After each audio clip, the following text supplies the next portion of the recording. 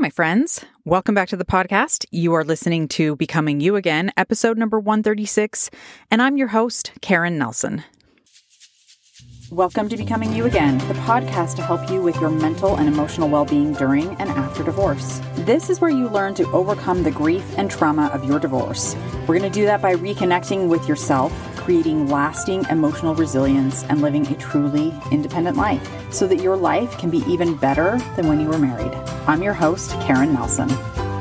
Hello, my lovely ladies. I am so happy that you are here today listening to the latest episode of Becoming You Again. I want to just jump right into today's episode where I'm going to be talking about perfectionism because I think this is a topic that I can't remember if I've covered it before. If I have, I maybe talked about it here and there, but I don't think I've actually done like a whole episode really dedicated to the idea of perfectionism and why it can be so detrimental to us as women especially, but just as humans in general.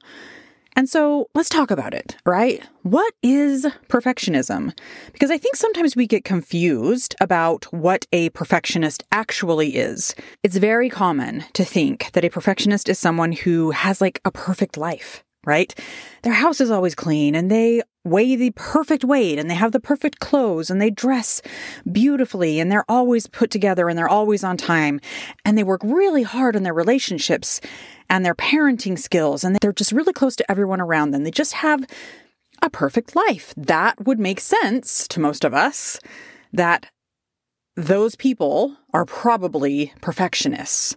But if this is how you think about being a perfectionist, you would be wrong, and I'm going to explain why. What a perfectionist actually is someone who is hyper aware of all of the things that are wrong in their life, while at the same time believing that there are people whose lives are actually perfect.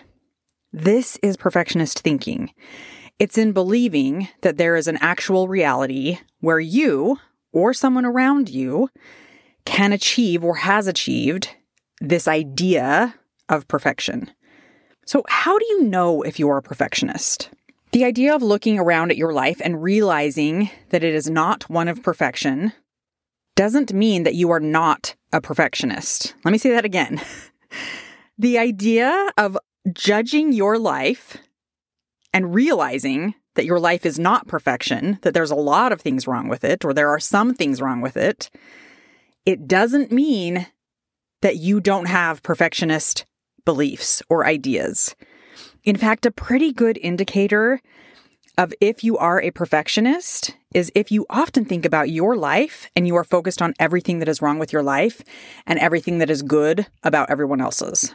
The idea that you want yourself and your life to be better because you are unworthy or not good enough, just as you are, that is perfectionist thinking.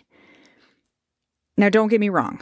It is totally good and fine to want to improve yourself or to want to improve something in your life, but do it because it sounds like it could be really cool to achieve that thing or to see if you can do it or to see if you can become this type of a person, whatever it is. But not because believing that if you do achieve that thing or if you do create that thing in your life, that will somehow help you go up a rung on the worthiness ladder. So where I normally see perfectionist thoughts in women who are divorcing is in things like their relationship or in their parenting. For example, in the relationship, often the thinking is, well, if I had only been better or smarter, or if I cleaned more often or made dinner on time, or I was a better lover or had sex more often, then my life would be better. My marriage would have been better. Or they'll think something like, I'm definitely going to take those traits that I wasn't good enough in my marriage into my new relationship, because that will make that relationship better. Or with the idea of parenting, it's often something like, well, if I could only be more present with my kids or a better mom, then I could tell myself that I'm a good enough mom, and then my kids would be happier, and we'd get along better, or we'd have a better relationship. Our life would be that much better. Or if I could only stop yelling at my kids, then I could tell myself that I'm a good mom, and my kids would be happier, and everything would be good. So where does this root idea of perfectionism even come from?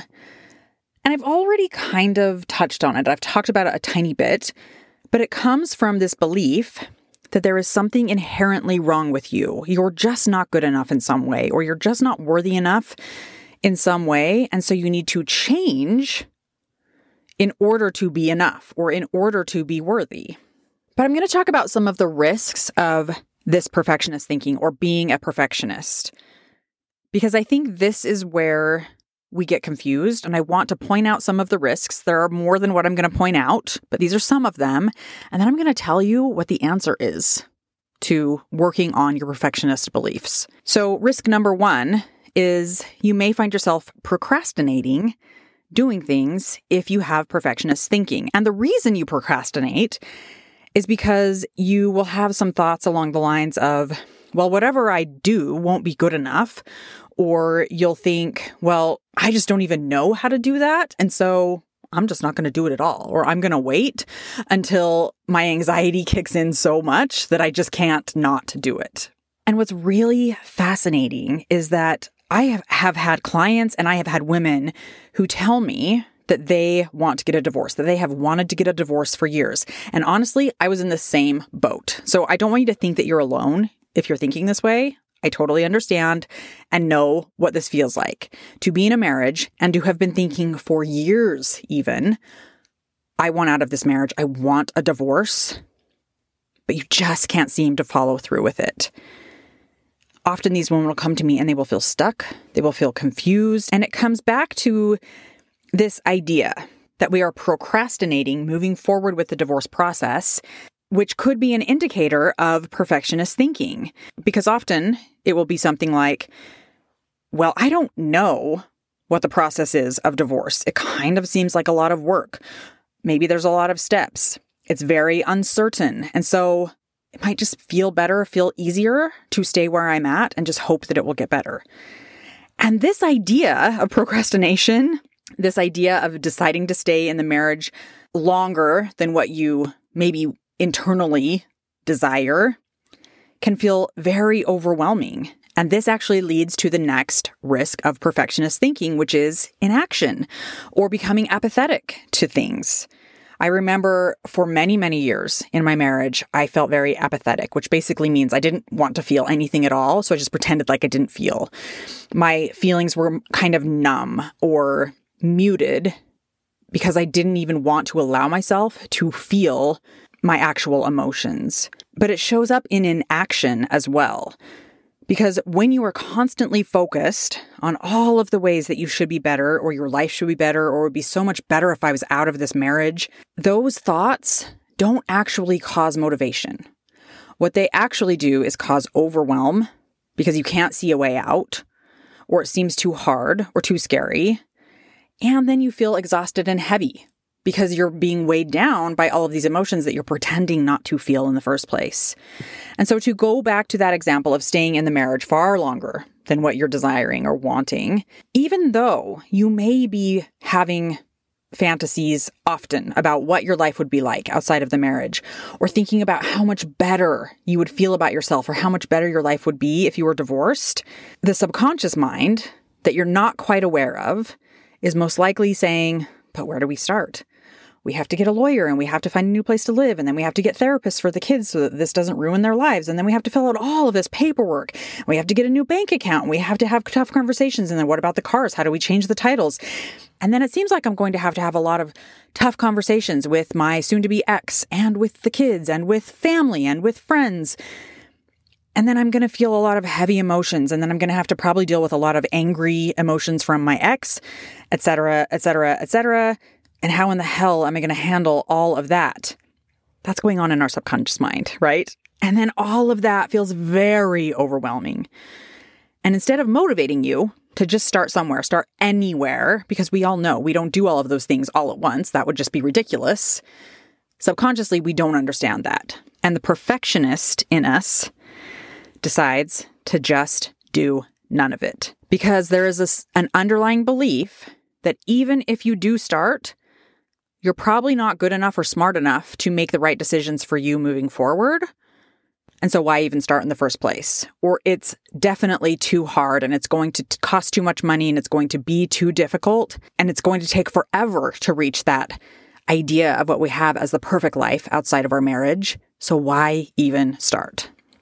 And this idea of perfectionism in creating procrastination and then creating inaction and apathy then leads to another danger of being a perfectionist, and that is pessimism. When you're continually believing that things could be better, or you even personally could be better, but why try because you're actually never going to get there, that is a pessimist attitude. And it will seep into your everyday life and into your everyday thinking, and it will show up in everything you do. This pessimistic attitude about life and about who you are then morphs into outside comparison, that everyone else's life is perfect and yours isn't. And when you believe that, it's what your brain will look for constantly to prove to yourself that it's true. And this happens even though you may logically know that it's not true, that nobody's life is perfect, right? Your brain will continue to use cognitive bias because that's what our brains do. Our brain always wants to be right. Our brain always wants to prove to us that what we're thinking is actually right. And so it will look for evidence around you that everyone else's life is perfect and yours isn't. So what's the answer then? What is the answer to overcoming a perfectionist brain or a perfectionist belief if it's not to actually be perfect? The answer is to accept yourself and your life and the imperfections that come along with it. It's recognizing that, understanding that we as humans, we don't even really know what perfection looks like because perfection isn't actually achievable in any kind of objective sense. Perfection is a very subjective idea of something that is actually objectively unattainable. What's perfection to one person could be, and most likely, is not perfection to another person.